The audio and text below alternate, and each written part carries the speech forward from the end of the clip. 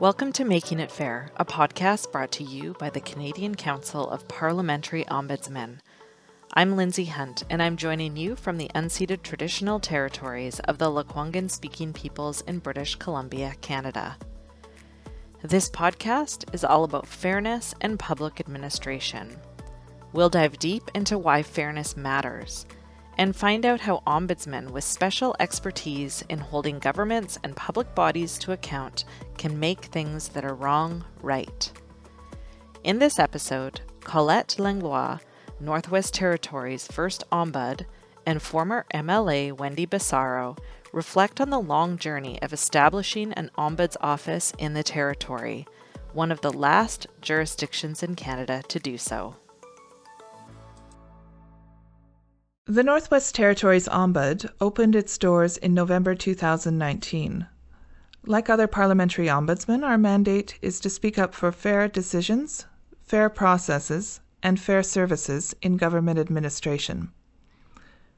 When the NWT office opened, this was decades after most other Canadian provinces and territories had established their ombudsman offices, many in the 1960s and 1970s. Calls to create an ombudsman in the NWT started at least as far back as the early 1990s. The topic of this episode of the Making It Fair podcast is, how did we get here? What took so long? And where are we now? My name is Colette Langlois, and I was appointed as the NWT's first Ombud in April of 2019. I am joined today by Wendy Bisaro, who served as the MLA for Frame Lake, a Yellowknife constituency, from 2007 to 2015. One of the issues she championed throughout her time in office was the need for the NWT to have an ombudsman. On October 1, 2015, she tabled a draft Ombudsman Act in the Legislative Assembly, which was for the most part the same act the Assembly eventually passed in 2018. Welcome, Wendy. Thank you for joining me today. Thank you. Good to be here. Good. So it's great to see you. Yeah, good to see you too. I've been reflecting a lot on the story, at least the part I know about how we came to have an ombud office in the NWT. And I was thinking the first time I heard the word ombudsman, I can remember, I think it was in grade 6, and a teacher mentioned that there was something called an ombudsman, and it was a person who would just sit there and take complaints all day. And I think we all thought that was a big joke and laughed. And I was thinking, and I don't think I ever encountered that term again until it started to be something that people were talking about in the legislative assembly, which was many, many years later. And I'm curious, when did the idea of an ombudsman, when did that first get on your radar? That's a good question. I've been trying to there was no aha moment for me. I certainly had been aware of ombudspersons, across Canada, and I felt that it was a worthy office and that it performed really good job and good service to people in general. And I think as a member of the Legislative Assembly, I encountered people bringing problems to my office, and many of them needed some kind of adjudication of some sort. They had found fault with the way that they were treated by the government, by another person, any number of different things. And in many cases, there was nothing we could do. In some cases, there were appeal systems, appeal boards and so on, and people could appeal to that. But if they didn't agree with the decision of the appeal board, that was final, and they had absolutely no recourse and nowhere to go. So in some cases, I or my office would take the issue to a minister of whatever department was involved. But, I felt that there were a lot of situations where people deserved to be heard, where they weren't being heard, or where they perceived an injustice. I may have agreed or not, but they still needed an opportunity to be heard and to have somebody hear them out and make a decision either in their favor or not. So, it sort of was a gradual thing, I think. And then I did run into a situation, it had to do with insurance, and I don't remember the actual situation, but I discovered that there was an ombudsperson or ombudsman for insurance. And I don't know if my office went there or if I referred the person there and they followed it through and they did get some recourse, I think. So, those situations led me to believe that this was something that, I felt that the territory should have. And I knew well that there were other ombudspersons. I started sort of thinking, that this was something that we needed to have in the territories and sort of mentally sort of pushed it from there.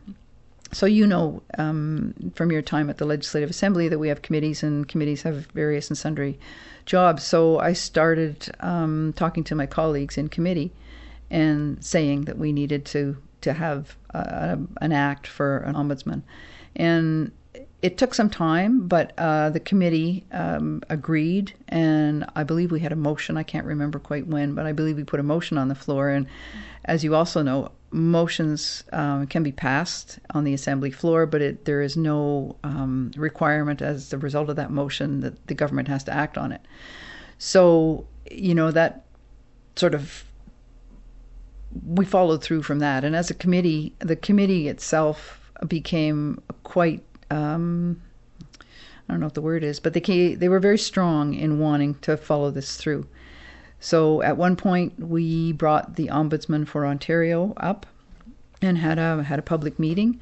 That was sort of an educational thing, but that was also to see what kind of interest there was in the community, and there was quite a bit of interest.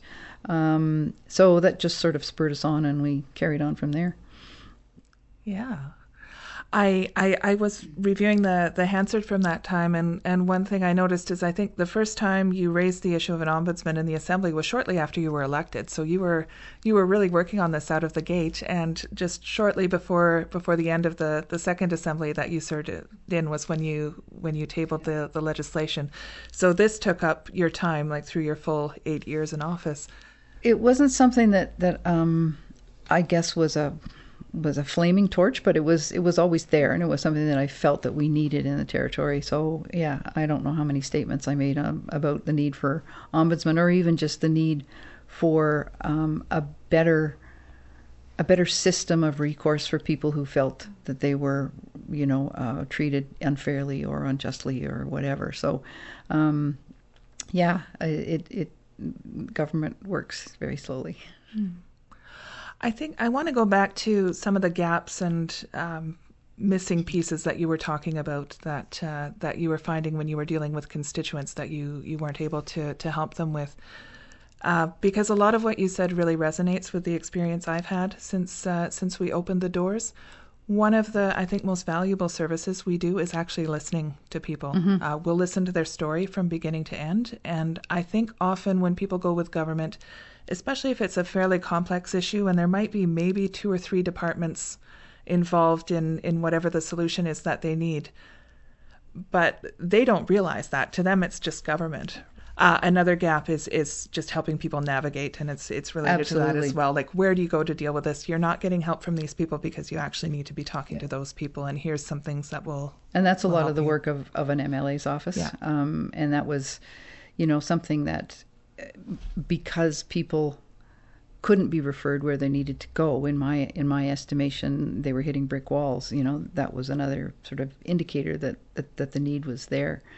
And yeah, one of the reasons that people turn to their MLA, and citizens in the Northwest Territories have a much better access to their MLA than probably anywhere in southern Canada. The other territories are probably much the same, but so many people will come to their MLA with a grievance of some sort.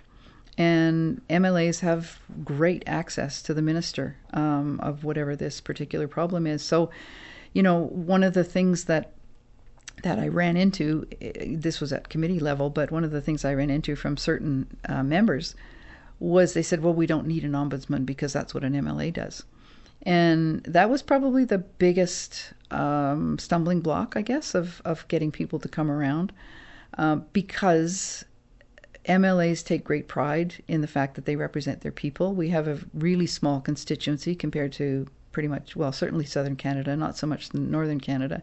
And the feeling is that you represent your constituents and you're going to do work for them. But as an MLA, it can be really cumbersome. And, going to a minister is not necessarily the best way to solve a problem because, as you say, not everything is probably heard. And if there's different departments involved, then a minister is not going to, reach out to the other departments to solve the problem. So, and again, I think that is really consistent with what I've experienced. I think it's very complementary what the MLA's offices do and what we do. We do sometimes get files referred to us from constituency assistants or Good. from the MLA's offices. Good to hear. I'm all for whatever is the most expedient way for the person to get help. So if that's through the MLA's office, I think that's great. There are always going to be some people who just aren't comfortable talking to their MLA, and it could be just some personal thing or some impression they have of the role or the office or the individual. So this does give them an impartial place to go with the ombudsman because we are outside of government, and some people see MLAs as part of the government system. Yeah. So it does address that for people where there might be, for whatever reason, a trust issue with MLAs. I also think one of the roles of ombuds that the courts have talked about is shining a light into the dark corners of the bureaucracy. Yeah. You've heard that quote before. Yeah. And, I've seen that in some of the issues we've addressed. They are just so complex and so technical, and there's so many people that have to be talked to figure out what's going on. And they're often not really things that would be very exciting for the public to hear about. It's a database that's out of date and needs to be updated, or, it's the way they're handling their record keeping that's causing problems down the road. And I just can't imagine that that's something that would ever get, that anybody would ever have the time to weed through. And we do get through some of those and take our light into those dark corners and sweep things up. So I think that's definitely one of the areas where we're able to complement the MLA's work. Yeah, I think so too. And I did get this too, reading through the Hansard, that there was some feeling that, MLAs do this, people have access to us. What do you think swayed people to support the motion and eventually the bill? I'm not sure. I think having the Ontario Ombudsman come was a really positive thing. He was very personable, and the public event that we held was pretty well attended, and I can't remember if he met with us as MLAs. He must have, I would presume. But I think people initially thought that an ombudsman would take over the job of an MLA and would reduce the job of an MLA. And so I think, in conversation and just talking about the issue, I think people finally realized that no, this is, and especially with the information from the Ontario Ombudsman, people realize that no, this is not taking away anything that you're doing. This is going to make it better for your constituents. So I think it was probably just over time that people maybe got worn down. I'm not sure. Yeah, and I should just maybe clarify. So it was former Ontario Ombudsman, I believe, Andre Marin, who met with you. Yes. Yeah, that's right. Another thing that you mentioned is people feeling the need to be heard, and I talked about listening, but something one of my colleagues brings up, or former colleagues would often bring up in talking about ombudsman work, is that there's the piece where the person didn't get the decision or the program or the benefit they wanted, and people can often come around to accepting that. They may be disappointed, but they accept that. In those situations, there's also often a piece where they were made to feel small. They felt stupid for asking a question, or they were treated like troublemakers, or an annoyance. And that's something that seems to stick with people a lot longer. And one of the gaps I've seen, you talked about the appeal processes and review processes some people brought up that are available. In my experience, any of those processes, whether it's an appeal, whether it's the courts, they don't really address that kind of emotional hurt that people feel. And that's something that, that I hope our office helps people with as well. Even if it's just a validation that what happened shouldn't have happened, and we can't make a binding order we can't make them hire you. We can't make them, give you this grant that you applied for, but yeah, what happened was wrong. Yeah. So that's actually quite a huge gap. I see that ombudsman. I think so. And I think, a couple of the issues that came to my office were really sort of clinically handled by the appeal board or appeal tribunal or whatever it was. And most people were feeling injured and that they had been unfairly and unjustly treated, and they wanted somebody to hear them for sure. But they also wanted some recourse, and there wasn't any. All of those systems at the end said, our decision is final and there's nothing. And, you can go to a minister and ask a minister, but the minister is going to say, well, these are the rules, the decision is final and I can't do anything. Whereas an ombudsman can, hear it out. And like you say to the person, I'm sorry, but their decision is actually the right one. They didn't treat you very nicely in doing it, but you're going to have to accept it. And that, I think, is a really big part of what an ombudsperson office should be. And I'm glad to hear that that's your focus, because what I was trying to do was to get an office where people could go and feel heard and feel, quote, comforted, but not necessarily always get what they want, because sometimes you can't. Sometimes the rules are the rules. So, I think that sort of spurred me as well, as seeing people as hurt as they were and knowing that there was nothing that we could do for them. There's a few issues that come up with these appeal processes. I mean, one is them not addressing that feeling of being hurt, but sometimes what I find the issue is that often the authority an appeal body has to review a situation is quite limited. Like, there's very specific things. So it's often not so much the person will experience it as they denied my appeal.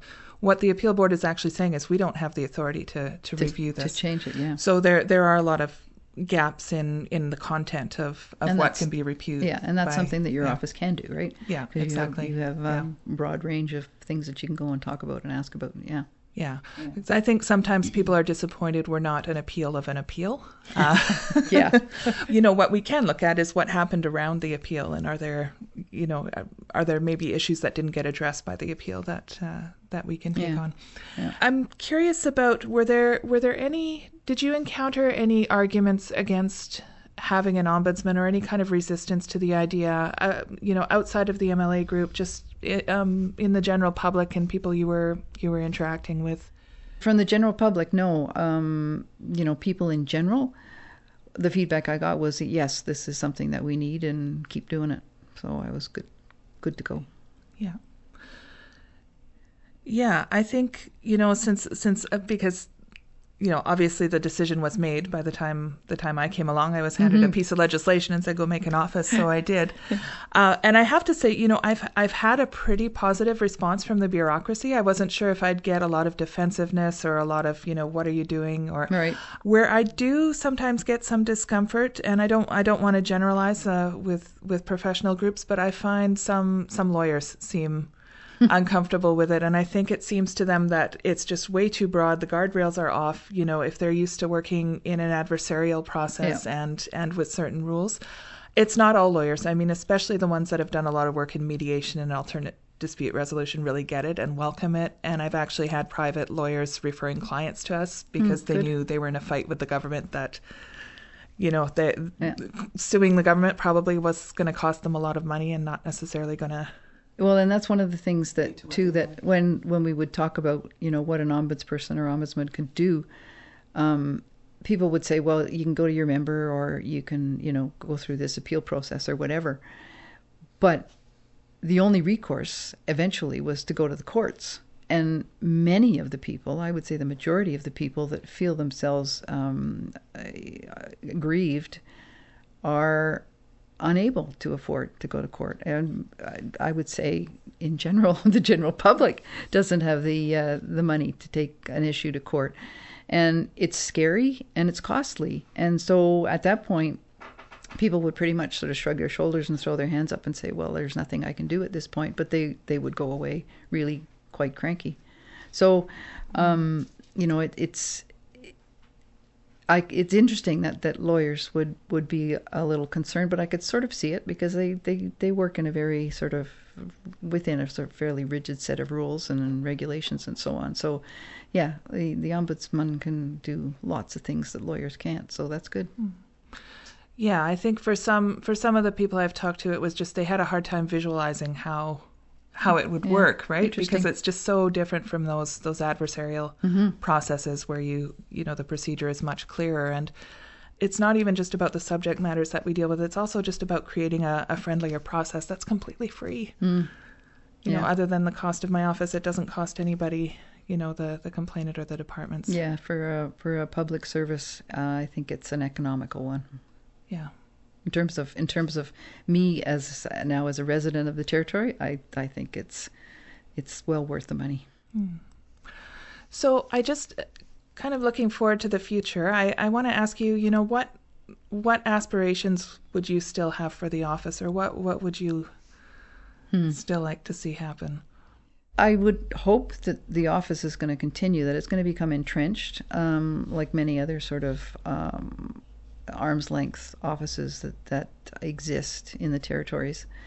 And I would hope that, I think you've been doing outreach, I would hope that would continue, and that every resident in the territory eventually knows that there is an ombudsman and an office that they can go to have their issue heard. I also hope that the public service, the bureaucracy, recognizes that it is making their job easier. And it can't be easy for any of them to have to deal with somebody who is really upset about either how they've been treated or what the decision was on something that they questioned. And nobody, well, I shouldn't say nobody likes confrontation. Some people do, but in general, people don't like confrontation, and it's certainly not something that you want to be part of your job. Thank you again for joining me today. This was really nice to see you again. It's been a long time since we worked together at the assembly, and you know, this is the culmination of 8 years of work on your part to get this ombudsman office created. And I had a lot of help from the staff at the assembly. That's for sure. I did not write that act myself. So there was a lot of support when we finally got to the point where we were going to push hard, and there was it got to the point where the minister who was responsible wasn't going to do anything, and I had asked and asked and asked, and it was like, well, if you're not going to bring forward an act, because there's always huge lists of legislation that need doing, I said, that's fine, and got support of committee, and committee wrote the act, and then I was able to table it. So that was kind of my last act of sort of saying, here you go, do it. And it took another 3 years, but it did get done, which is grand. Yeah. All right. Well, thank you very much, Wendy, for doing this. Thank you.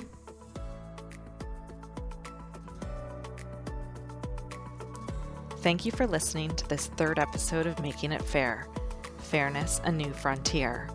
If fairness matters to you, we encourage you to like, subscribe, and share our podcast. And also watch for our next episode, which is coming soon. Thanks, everyone.